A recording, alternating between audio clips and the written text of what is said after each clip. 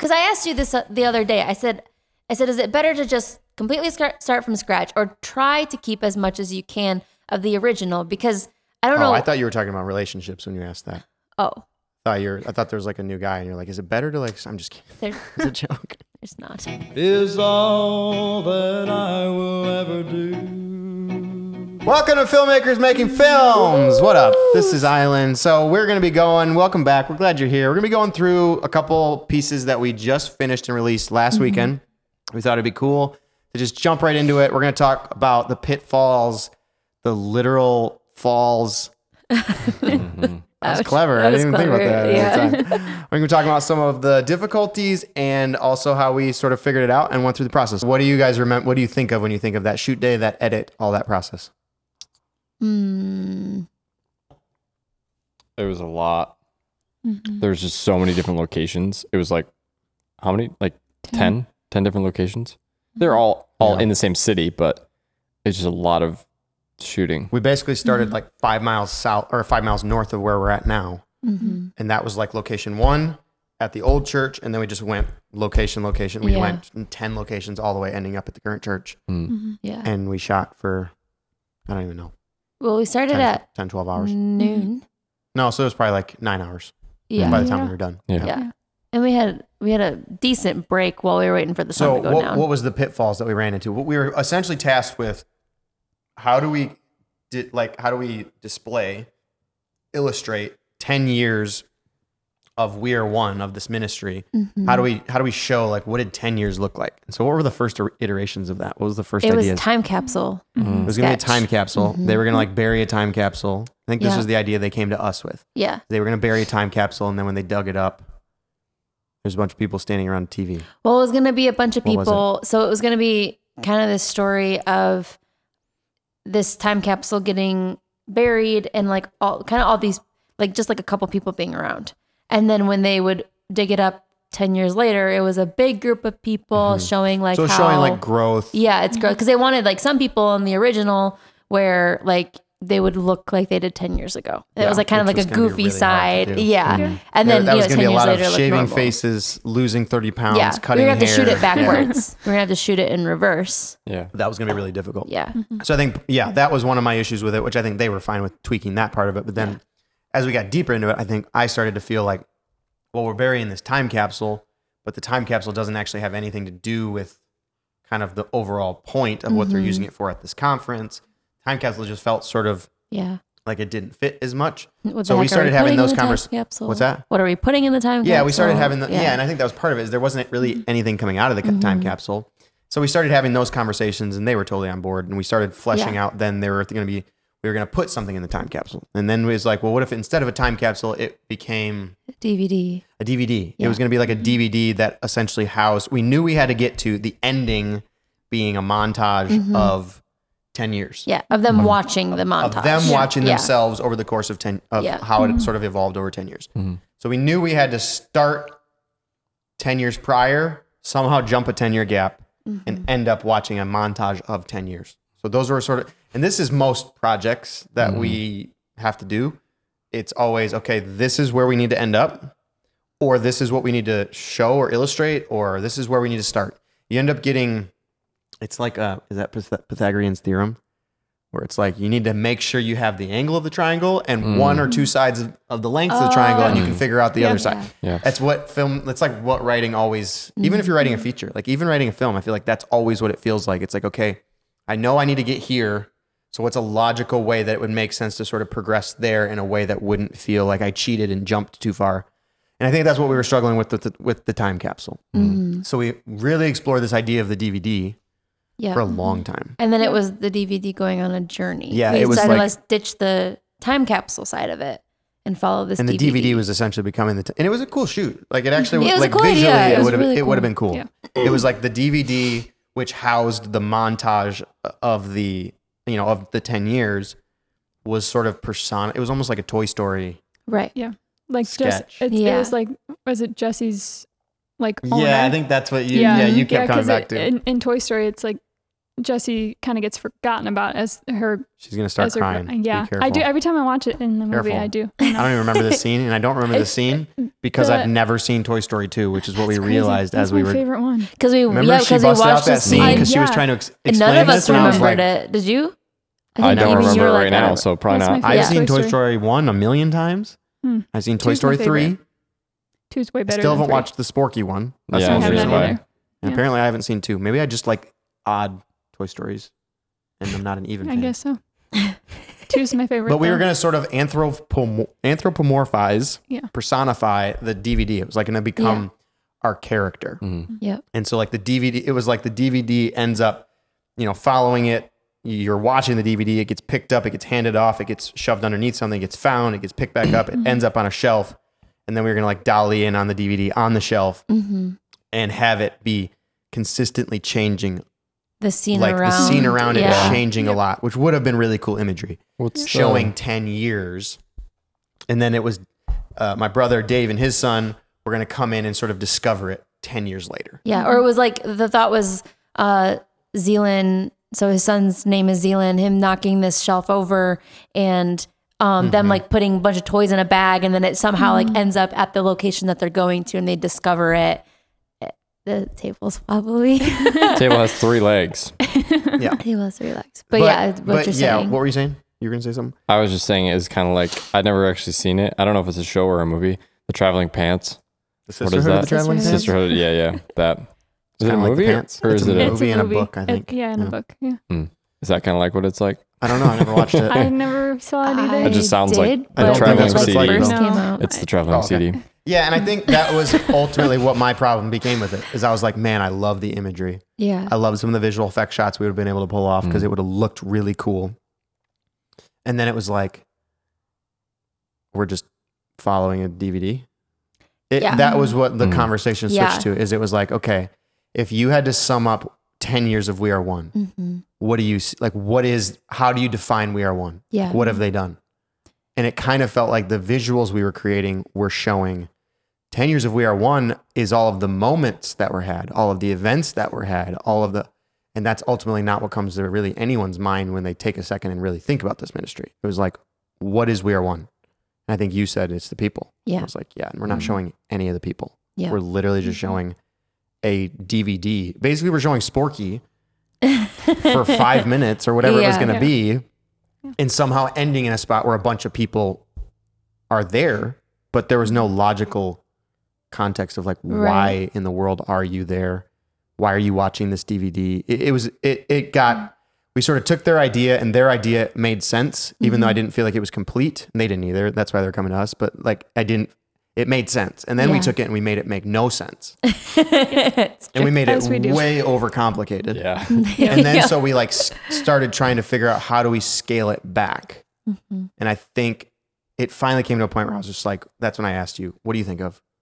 You said people. I was like, 100%. How do we show that? How do we show the people of We Are One? And that was the movement. You know what I mean? Like those are what's represented in every event. It's not the fun that was had. It was the people that you got to meet, or the people that became a part of the family, or the people or whatever.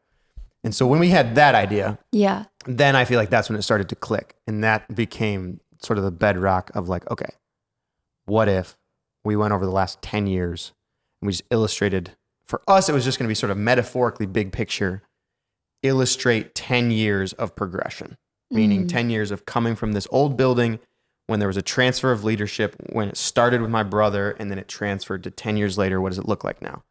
And well, then we started writing. And then I'm calling you out, Abigail. This was Abigail, right? We talked to Abigail, who's one of the media people on the We Are One team. Yeah. And she informed me that her boss wanted 10 hard stops. Yep. Yeah. That he had said very clearly that he wanted Yes. 10 literal stops was so that very each important. stop was like 2011, 2012, 2013. And it needed to be sort of sequential. Like these are the people we added in 2011. These are the people we added in 2012. And that became really overwhelming. And so we, at the very least, ditched the whole, there was no way we were going to figure out how to get, well, these people are from 2011. These people are 2014. There was no way we were going to be able to adhere to Yeah. that. So we ditched that. But then we get to the day of the shoot And we were like, well, let's talk about the shoot right now. But towards the end, it was like, I was talking to Tyler and he was like, I don't remember what he asked me, but, oh yeah, he goes, are we almost done? I said, oh, I would have been done like 3 stops ago, but Dave wanted like 10 hard stops. He's like, what? No, he didn't. I was like, I was told, Abigail, I was told he wanted 10 hard, and ultimately I think it's probably something he said in passing that she probably took seriously, and maybe he actually did, but I think it worked out good because it gave us a ton of cool B-roll that we could move through quickly, but that's what became overwhelming in the shoot. Yes. So let's speak to that for a second, because that's what, like, oh man, I don't think I had this one wasn't as bad as I Love Christmas Parties. I Love Christmas Parties, shooting that big scene, like, I think I had a God-honest panic attack. Yeah. It's the only time I've ever felt that. I've always felt on shoots some version of that. It's always an extremely like overwhelming, burdensome, sort of anxious experience.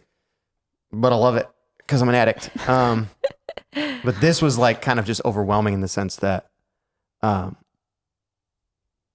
were so many locations and there were so many questions. Yeah. So that was me. I'll speak to this more in a second. I want to hear from you guys. What was like the parts of it that were you guys overwhelmed? I mean, you had a great day kind of, didn't you? Yeah. It Your turned out, job got shifted right at the last minute. Yeah. But I think it was that also made me stressed too. It was fun in the moment, but it was knowing Basically my daughter and Z and Zion. Zion and Z. Oh yeah, you didn't really do much with your Mana. Your mom Yeah. took Z. Zion Mainly and Zion. Zealand. Mainly Zion. So my nephews, because we were pulling my brother and sister-in-law into the shoots various times, and Sid, my sister-in-law, has to be near Zion because he's brand new to the world and needs food, and she's the food. Like, it was like you ended up sort of being a babysitter for a portion of the day, which created a hole in the team of all sorts of things that we came into the shoot planning for you to carry. And this is how it always goes. It's like there's a plan, and then something, even something totally valid and necessary disrupts the plan. Yeah. And then we all have to scramble to sort of fill the gaps that are created, and it becomes overwhelming. So what did you actually end up feeling as the day went on? I think I was stressed at first just because I knew how many stops there were, and I knew there was different people at every stop. Some people couldn't be here until a certain time. Some could only stay so late. And it's like, knowing you're working with so many people's schedules, it just makes you anxious because you don't want to make them wait longer than they need volunteers is hard. Yeah. Or like making them be there sooner. We tell them to leave and meet us there, and then we're not there. And then I was just worried about that. And then not being we had a bunch of people here waiting while we were out there. And so it's like to send them. We were shooting all over the city, but always pretty much within 5 or 6 miles from the studio. Yeah.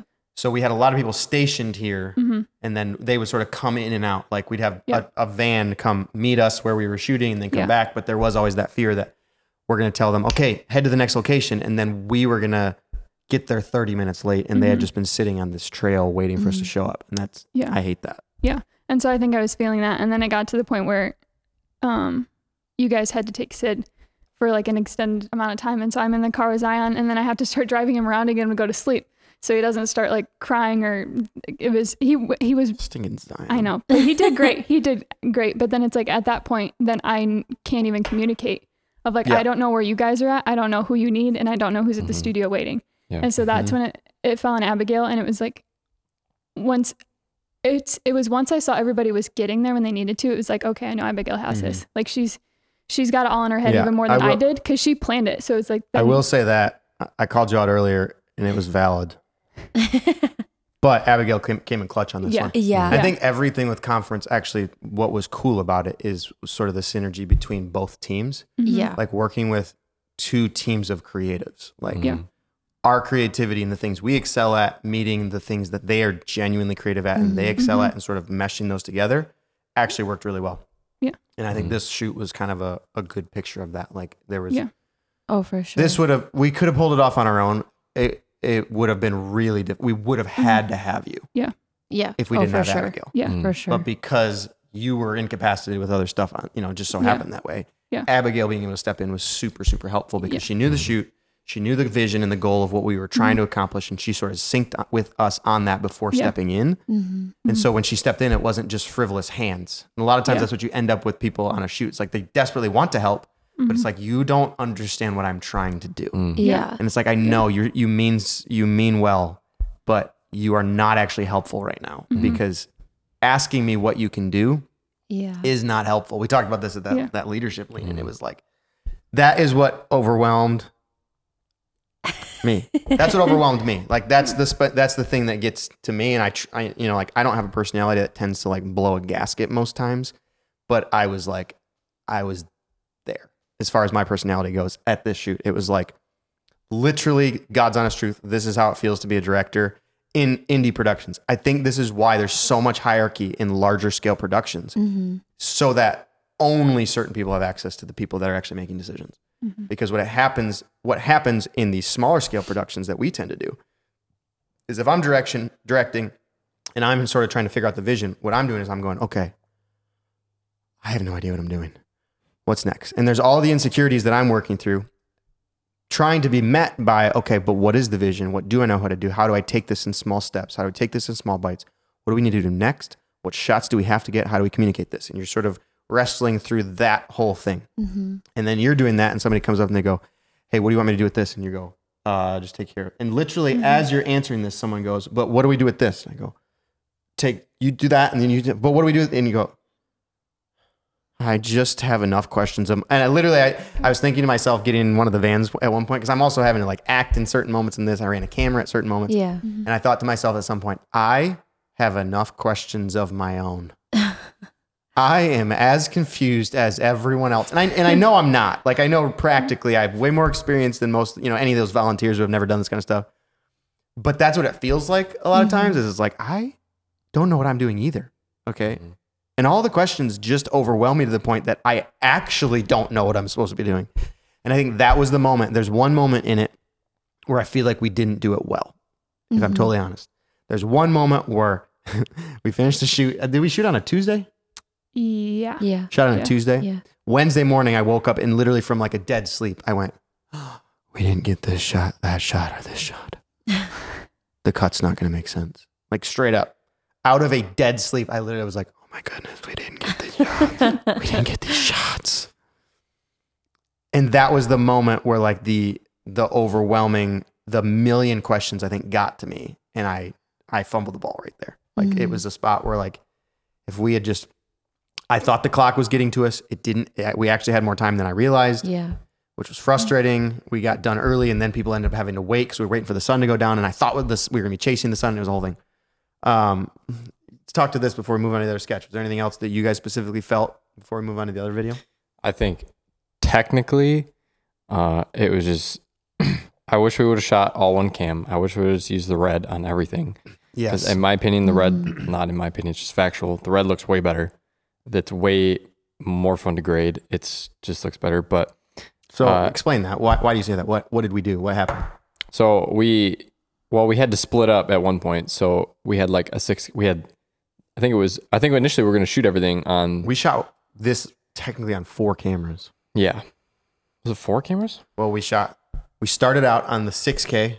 Yeah. With the ND filters. And then we noticed basically we were getting what's called IR pollution. So we were getting infrared pollution and it tints your, I don't know if we have footage that we can show. I don't know if we ended up with anything, but it basically tints shadows like blacks, like the shirt, like purple. It's really nasty. And certain cameras have real issues with it. Well, start off on that. And then we had a second 6K in the car. That was only for high speed stuff. Right. And then we transitioned to the red. And then we were using that janky Walmart camcorder. Yeah. You know what I mean? Yeah, so technically we used footage from 4 cameras all in in one cut. But the camcorder was intentional for a style that was that was my nod and my homage and my love towards specifically Tyler and Abigail, because I think it actually did. It worked really well. It was a nice touch, but I wouldn't have thought to do that if it was one of our pieces that we were doing for us. This was a client job. Like that was the mindset going in. It was like, what do you guys need?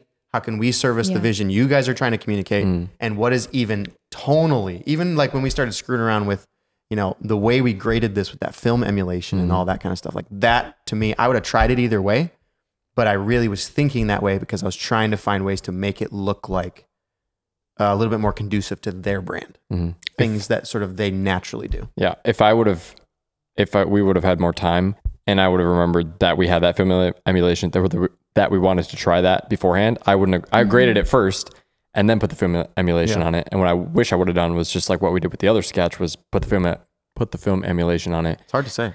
I know. It is really hard to say. So were you frustrated that we switched cameras? Like, did that just get in your head and you felt anxious while we were shooting that you were doing it wrong? Or like, I don't ever really feel anxious with that kind of stuff. I don't ever feel like I'm doing anything wrong. No. Yeah, I mostly just do everything right. Yeah. And even if I'm not doing it right, I assume it's right. Yeah. Well, I don't get anxious with that kind of stuff. Like it bothers me more after in the edit. But I think though, one thing that bugged me the most was when I watched it in room, like when it was actually going on. Well, I wasn't in room, but like when I saw it like on the screens, it comes to a point. I didn't even remember what point it was, where like it's like we're big on the music. The music's been going for a while. We go to a lull point in the music, or the music stops or something like that. And then we go back into the music. I thought it just fell flat on its face after that. I thought the music didn't go anywhere. It was like music is big here, lull, and we just go back into the same exact music. When I wish what we would have done was go a little bit smaller music here, lull, and then big music over here. Because it just felt like we came back up to the same spot and it just kind of fell flat. All right, shots fired. Ouch. Okay. It wasn't at you. I think it was my edit. We talked about that because that's what I felt too. Not in that sense. I was like, I feel like we need to go into a different song here. Mm-hmm. And I felt like, but it felt weird going into 3 different songs. Yes, and that's what we struggled against, and that's why we ended up doing. I don't know if there was another part in that song. I did transition it to the bigger part of the song, but the problem is we'd already gone through literally the whole song. Yeah. Yeah. And it's tough because this was like licensed royalty stock music that we're pulling from somewhere else. This isn't us scoring a song specifically for the job. Yeah. Mm-hmm. And if we were going to go do this, if this was a $200,000 commercial project for a big corporate client, we'd probably try to at least get some way to score it so that's more specific to the gig. Yeah. Something like more this where we're on a time constraint and through it's, and through. there's just projects that you devote every resource you have to. Yeah. And there's stuff where you do it the best you can on sort of minimal resources. This was both of these projects, which we're just going to finish. I'm making a decision on the fly. We're going to finish talking about this. And then we're going to go into a part 2 of this, which will be another episode where we actually talk about the sketch. So let's just take some time and finish talking through sort of what we processed on this one. Like, what did you feel in the edit then? In the edit? Well, do you want to talk about the day of shooting more? I feel like we haven't talked at all about the post side of it. I think the main thing with the day of shooting is kind of like how you wish we would have just started on the red. Mm-hmm. I wish we would have just started with the audio recorder too. So I ended up running sound, which wasn't originally the plan, but it fell that way. And I think that was the right call anyway, because nobody else was trained to do it besides like me and Lindsay's a babysitter at this point. So I think that worked out like better that way. But I don't even think I told you this. I was so intentional with the audio in like that first sketch where like I mic'd down to get his feet and I like mic'd like certain areas when it's just Dave and he's walking away. Yeah. Like in the beginning up top, and none of that was usable because it was all in camera audio. And so it like had that terrible hiss. The mic was going straight into camera, or the mic was going into the audio? The mic was going straight into camera. Because we used the 6K instead of the red. Yeah, because we started off on the 6K. So it was like all of that ended up not being... So that was one of those situations where we cut a corner, not really expecting it to be necessary. And then it bit us in the butt later. Mm-hmm. Yeah. And then by the time that we finally ditched the audio recorder because it was kind of becoming a hassle. This is 6K, right? We ditched, so let's explain that for a sec to people who aren't like familiar with this. There's 2 ways that we shoot video and audio.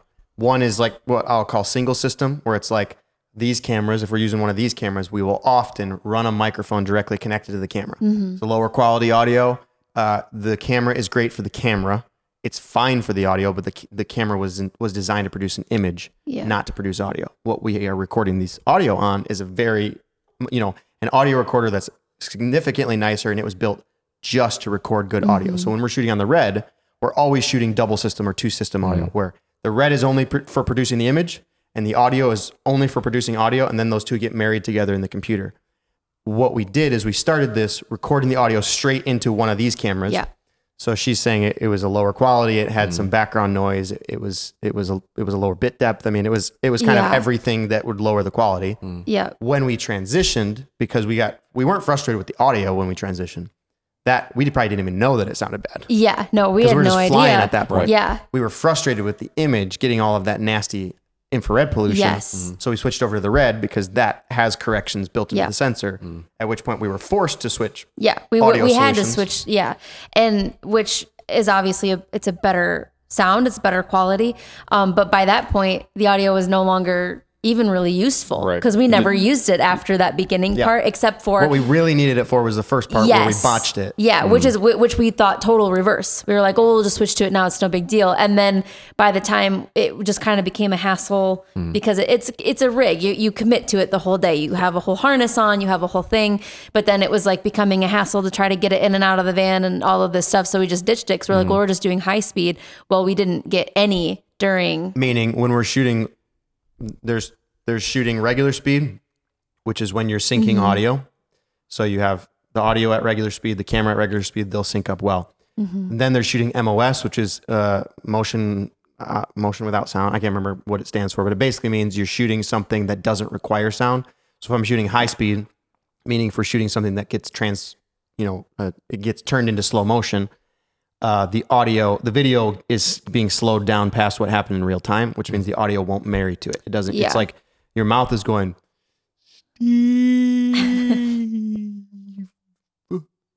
visually, but audio it just goes Steve, and they don't match up. Like the audio is Right. done way before the video. Right. So when we transitioned, So we transitioned. most of what we were doing at that point Yes. didn't need audio. It didn't need audio, but then we went into that last little bit of the sketch where he gets out of the van and there's all the people lined up, and we didn't get audio for that. I was gonna say that was bad audio. I remember hearing the because production there audio. was no audio. Yeah, Yeah, I remember getting to that point and having a little anxiety attack when I saw the first cut because I was like, we need this yeah. production audio. So you're saying all of that was replaced? That was all sound Yeah, that effects? was all. Yeah. So everything, like I had to go and find it all and like through SoundSnap and So what does fill that it process look that like? way. We can't go super deep into it, but like what Right. did you end up having to do? so what I ended up having to do was whatever I could salvage from the 6K, I took, but most of it had 6K a pretty. are these cameras. She's saying the Yes. trash audio. Yep. So when we were recording in camera, what I was able to salvage from that, I used. So like I was able to get the van shutting, like the door shutting. That wasn't terrible.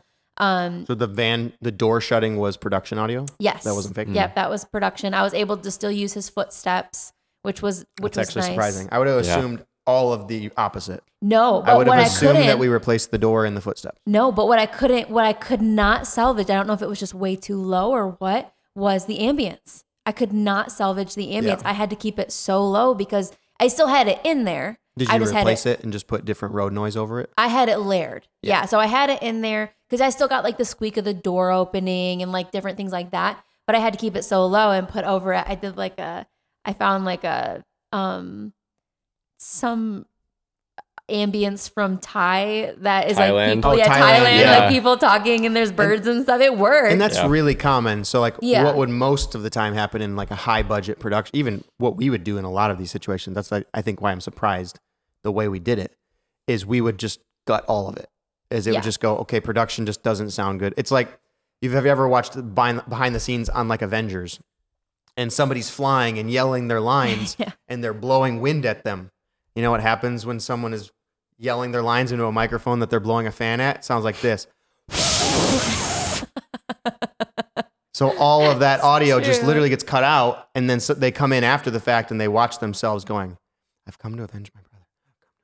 I go, okay, you ready? They go, I've come to avenge my brother. And they mouth it and they say it after the fact and replace their dialogue. And then they replace the sound of the cape fake. And they replace the sound of the wind Yeah. fake. And they, you know what I mean? Like we would rebuild footsteps from sound effects or make them ourselves. We would Yeah. rebuild the road noise. We'd rebuild the door shutting, all of those things, which I feel like arguably may have even been easier, not to put you on blast, but Well, it maybe because I asked you this the other day. I said, is it better to just completely start from scratch or try to keep as much as you can of the original? Because I don't know. I thought you were talking about relationships when you asked that. Oh, I thought there was like a new guy and you're like, is it better to like, I'm just kidding. there, It's a joke. there's not. Is it better to just start over? better Or is to it better to start over? salvage the original? Oh no. Anyway, but no, because for some reason I don't know why I lean this way. Maybe I'm just like I don't even know if you could call it like being a purist or not, but I really like trying to salvage the original audio. Yeah, if as much as we can use of any visual or audio information that we actually did on set or on location. If we can actually use it, it's always better. Yeah. So what it's I just tend not to always do, easier. No, I don't know. Maybe I just like to do things the hard way, but I like to try to like keep as much of it as possible and then use sound effects and other things to enhance it. Mm-hmm. So it's like in one of our sketches that we'll talk about later, there's a arrow in it.